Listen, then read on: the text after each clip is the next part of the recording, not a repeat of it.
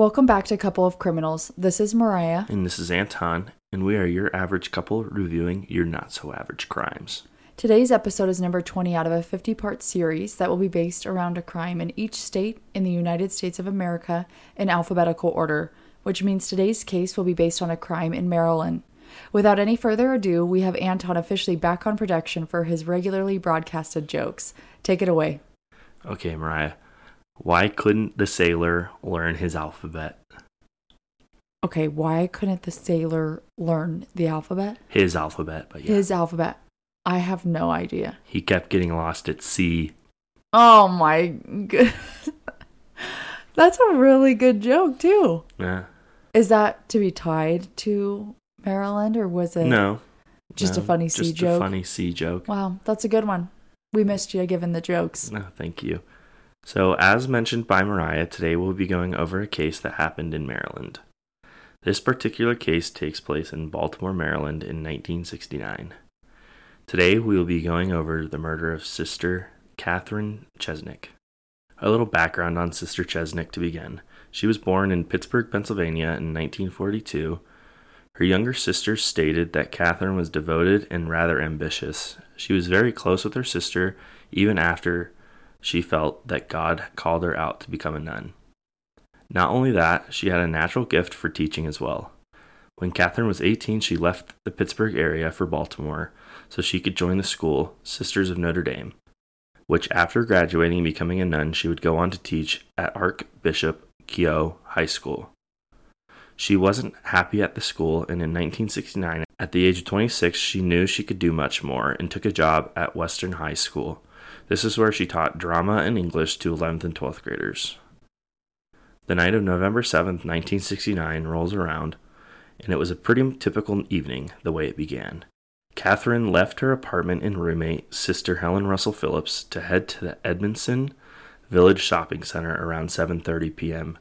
Her roommate thought that she was heading out to run a few errands as well as buy her sister an engagement gift from what she could tell. One article I found said that Catherine had gone to Catonsville Bank to cash a check for $255, which apparently was a regular routine for either Catherine or Helen, as either one of them would stop every second Friday to cash their paychecks. Then from there, she went to a bakery, and after that, we have no idea what actually happened to Catherine on that night. And at this point, this is in the 60s, right? 1969, yes. There's no cameras. So there's no way to track her or trace her movements. No, it would have been like, if there were, it would have been like very early cameras. But I don't think even at this time there were any cameras. It didn't mention anything of cameras or videos of her at all. So, oh, that's so sad. Yeah. As the next morning rolled around and Catherine had not returned back to the apartment, her roommate became very worried. Clearly, something went wrong from the night before. This sparked Helen to get help from a few friends, Reverends Peter McKeon and Gerald J. Koob. With their help, they were able to get in touch with local police to report Catherine missing. And around this time, I still believe that you actually have to know, like, police's phone numbers, like, to your stations. It wasn't a normal, 911 hadn't been ruled out. Yeah, I know. You have to have your local station's full number memorized. Yeah, which is crazy to me. With reports of Catherine gone missing, it shook a lot of people. Mainly, it affected her students most, as most of her students really enjoyed her as a teacher. The article stated that she was always warm and energetic, always ready to engage with her students, writing musicals for them to perform on stage, or inventing games to encourage them to teach each other new vocabulary. These reasons, along with many others, were the main reason why a lot of her students were shocked to hear about her disappearance. Later on in the day of November 8th, Reverend McKeon found Catherine's car unlocked around 4:40 a.m., just about a block away from her apartment. When the police brought the car in, though, it was a very strange scene. Of course, the police found the box of bakery goods she had bought, but there were also leaves and twigs in the car.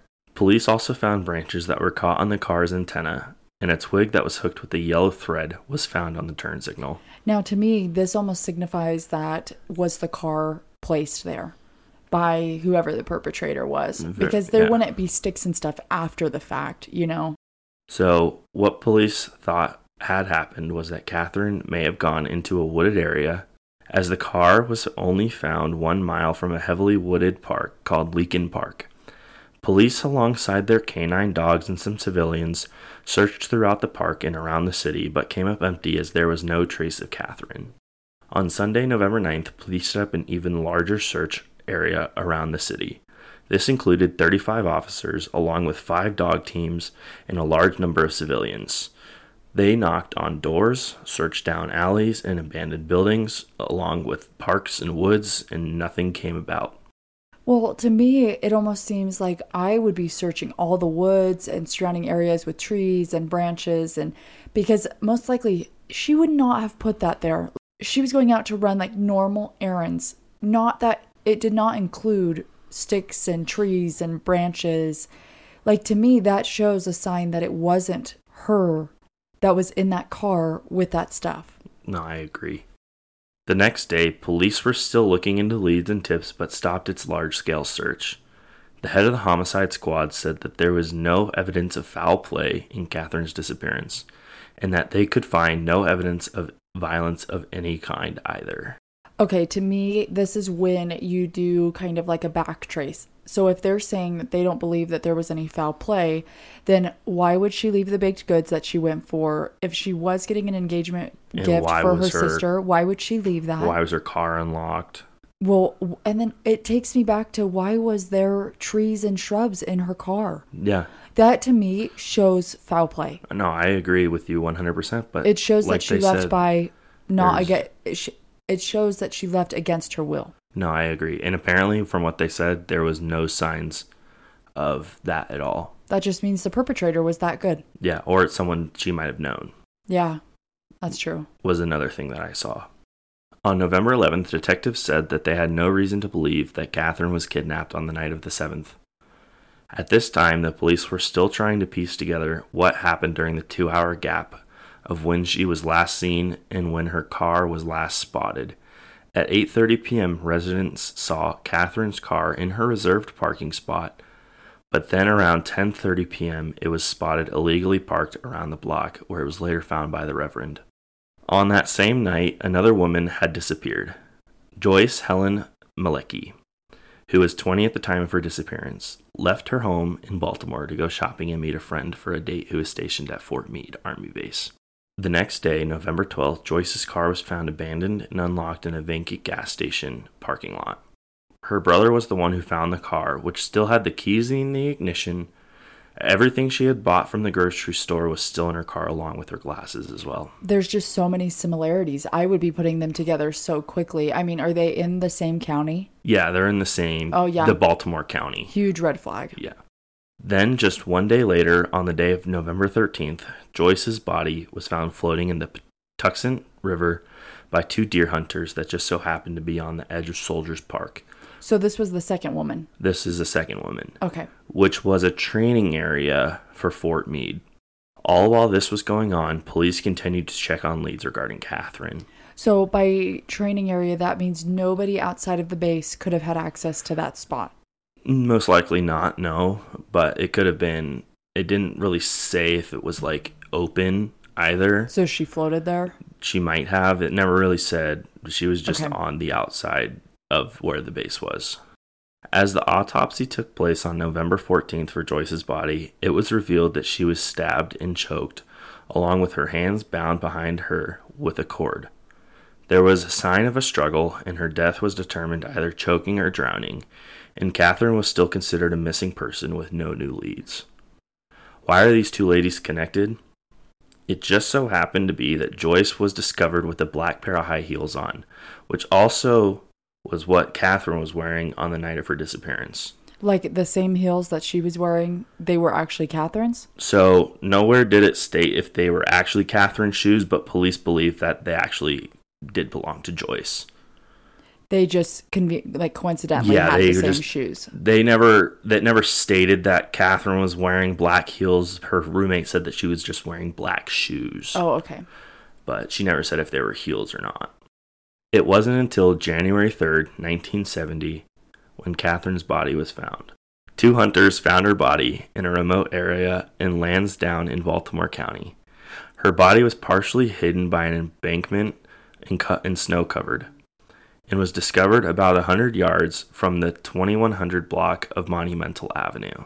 Wait, so this was how many months after she went missing? It's just under 2. It's around 2 months after she went missing. So she So went her missing in body- November, at the beginning of November, and her body was found at the beginning of January. So her body was decomposing. From what it sounds like, there was snow, so it might have, as we know, some people might know that it might Freeze it a little bit. Yeah, decomposition. So it never stated how decomposed it was or if animals might have gotten to it or not. But police came out and said that her body was most likely carried or she was forced to walk there, as there was no way a car could have been driven from Monumental Avenue to where her body was found. It might have been tried, and that's maybe why there were twigs and stuff in her car. Which would then make sense, but then what ding dong would then go and leave the car with all of the trees and branches and stuff in the car? Yeah, I know. Not like, very why wouldn't smart, they just clean right? it out? Yeah. During the autopsy of Catherine, it revealed that she had a skull fracture to her left temple from a blunt instrument. Baltimore County Police took over the case, which now went from a missing person to a homicide, which still remains open to this day. Catherine's is unsolved? You heard it first. Unsolved. From 1970 to 1977, Catherine's case was very active. Police were conducting many interviews and polygraphs. Any physical evidence from the scene was collected and preserved, although there was only very little evidence actually found at the scene. So neither woman was sexually assaulted, correct? From what it sounded like, no. And there was Or from what I saw, no. There was no sexual assault at all. And so there was no DNA? We'll get there. Then sad news came for the case just after 1977. This is when police decided to have the case pretty much go cold, as there was little new information. Nothing new came around until about 1992. This is when Reverend A. Joseph Maskell, a Catholic priest, had been accused of sexual abuse from 2 former students at Archbishop Keough High School. Of course, the Reverend denied any of the allegations against him. Then later in 1992, he was removed from his position of pastor at Holy Cross Church in South Baltimore due to the sexual abuse accusations. Oh my gosh, those are some large accusations. And to me, like the true crime side of me, it like spirals. Did somehow these women, or did Catherine find out? And I don't know, it could have nothing to do, but did somehow Catherine find out and then he came after her? Again, that's just my true crime spiraling on the case. That is not how it goes, but. Between the end of 1992 and the beginning of 1993, Maskell actually was in a psychiatric hospital that was in Connecticut before he returned to Baltimore in 1993, as he was found to have no physiological or sexual abnormalities. So was he cleared of all the charges? We'll get there. August 1993 rolls around, and Maskell was named pastor again in Elkridge after the investigation did not find any sexual abuse, according to the church. In the spring of 1994, another student from the high school came out about Reverend Maskell and his sexual abuse ways. This time, there was a little bit more to the story that she had to tell. Not only did Reverend Maskell sexually abuse her, he also took this former student to see Catherine's body before it was found. Are you kidding? The one thing that I question in all of this is, so he's sexually motivated to abuse these students, but he wasn't sexually motivated in the murders? From what it said, there was no sexual assault in the murders at all, from what I saw. It just seems like different. But I only dug into Catherine's case. I didn't really dig into Joyce's case. Yeah. Then also that she met another man in the Reverend's office who apparently had beaten Catherine to death due to knowing about the alleged sexual molestation that was going on. I knew it. Yeah. Although this story sounded good, there were a lot of inconsistencies in her story. First off, she could not identify the man that she met in the Reverend's office. Apparently, she was warned that she would suffer the same fate that Catherine did if she was to tell anyone what would happen. I mean, I think any person, male or female, would be scared if they were threatened like that and they had seen the body. Yeah. And the only thing that she really had was that she could provide details about Catherine's body that were only known to investigators at the time. Which, that's huge. It is massive. Not enough to convict anyone, though. Yeah, not enough to convict Maskell. July 31st, 1994 is when Maskell leaves his parish in St. Augustine in Howard County to seek therapy after all the sexual abuse allegations that were now coming his way. At this time, he had around a dozen women who were accusing him of sexual abuse while he was a counselor at the high school. Now, it's women, or at the time were these girls? Well, they were girls. Yeah, but now they're women. Now. Yes. Yeah. Also, just about each one of these women actually had spoken with Catherine at the time while she was alive about the sexual abuse. Like, they were, like, going to her, and this is how she found out about it. A $6,000 reward was offered by the Metro Crime Stoppers for information leading to the conviction of Catherine's killer.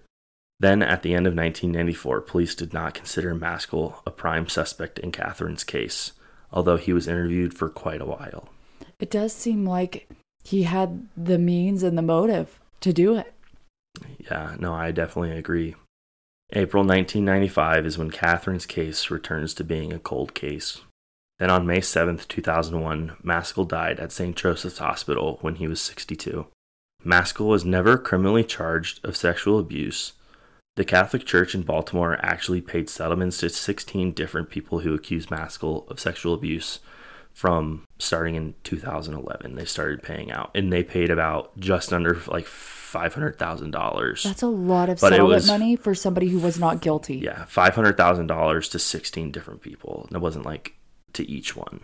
Yeah, but that's a lot of money in the early 2000s. Yeah, it was 2011 is when they started paying it. To me, that shows that they knew he was guilty. Apparently, around this time, the Catholic Church in this area covered up a lot of things from what I saw. Conspiracy theory. We'll go over it later. Okay. Then on February 28th, 2017, Baltimore County Police exhumed Maskell's body to compare his DNA with some from the crime scene that was found in Catherine's case. Then on May 4th, 2017, police started to see if Catherine's case was connected with any of the other cases that were cold in the area. They looked into the cases of Joyce Helen Malecki, Pamela Lynn Conyers, and Grace Elizabeth Montaigne. Now, nowhere could I see that confirmed that these murders were connected, but from a lot of theories I saw on it was that Catherine's case, Joyce's case, and Grace's case could have been connected. I did see somewhere that Pamela's case was actually getting closer to being solved and had nothing really to do with any of the other three cases, as the person who is suspected of her murder has been named. Sadly, the other three cases remain cold. You are probably wondering if it is still cold, and why is that when they most likely have their murder with Maskell? Well, that would be because on May 17th, 2017, police would announce that the DNA found at the scene of Catherine's crime did not match DNA from Maskell. I mean, that doesn't mean that he didn't do a murder to hire. No, it doesn't. And it could have been the other guy that this girl met as well. Claimed, yeah. And we have no idea who he is because she didn't identify him. Now, that is the story of the murder of Sister Catherine Cesnik.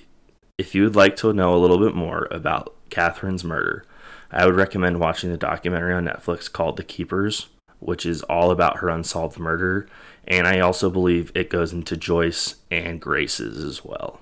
Because there's probably a lot of signs that they are connected. Yeah, and like I said, there's a lot of theories that I saw on them that they could be connected because all three of these women apparently knew Reverend Maskell at some time. Like in some way or another. Because I think one of them went to his parish, which is what they call him, I believe. So he was the pastor of her church. The other one, I think, lived close by. And then, of course, Catherine worked at the same school with him. Yeah. Well, thank you for listening to Couple of Criminals. We will see you back here next week, where I will be reviewing a crime from Massachusetts. Until then, this is your Couple of Criminals. Signing off.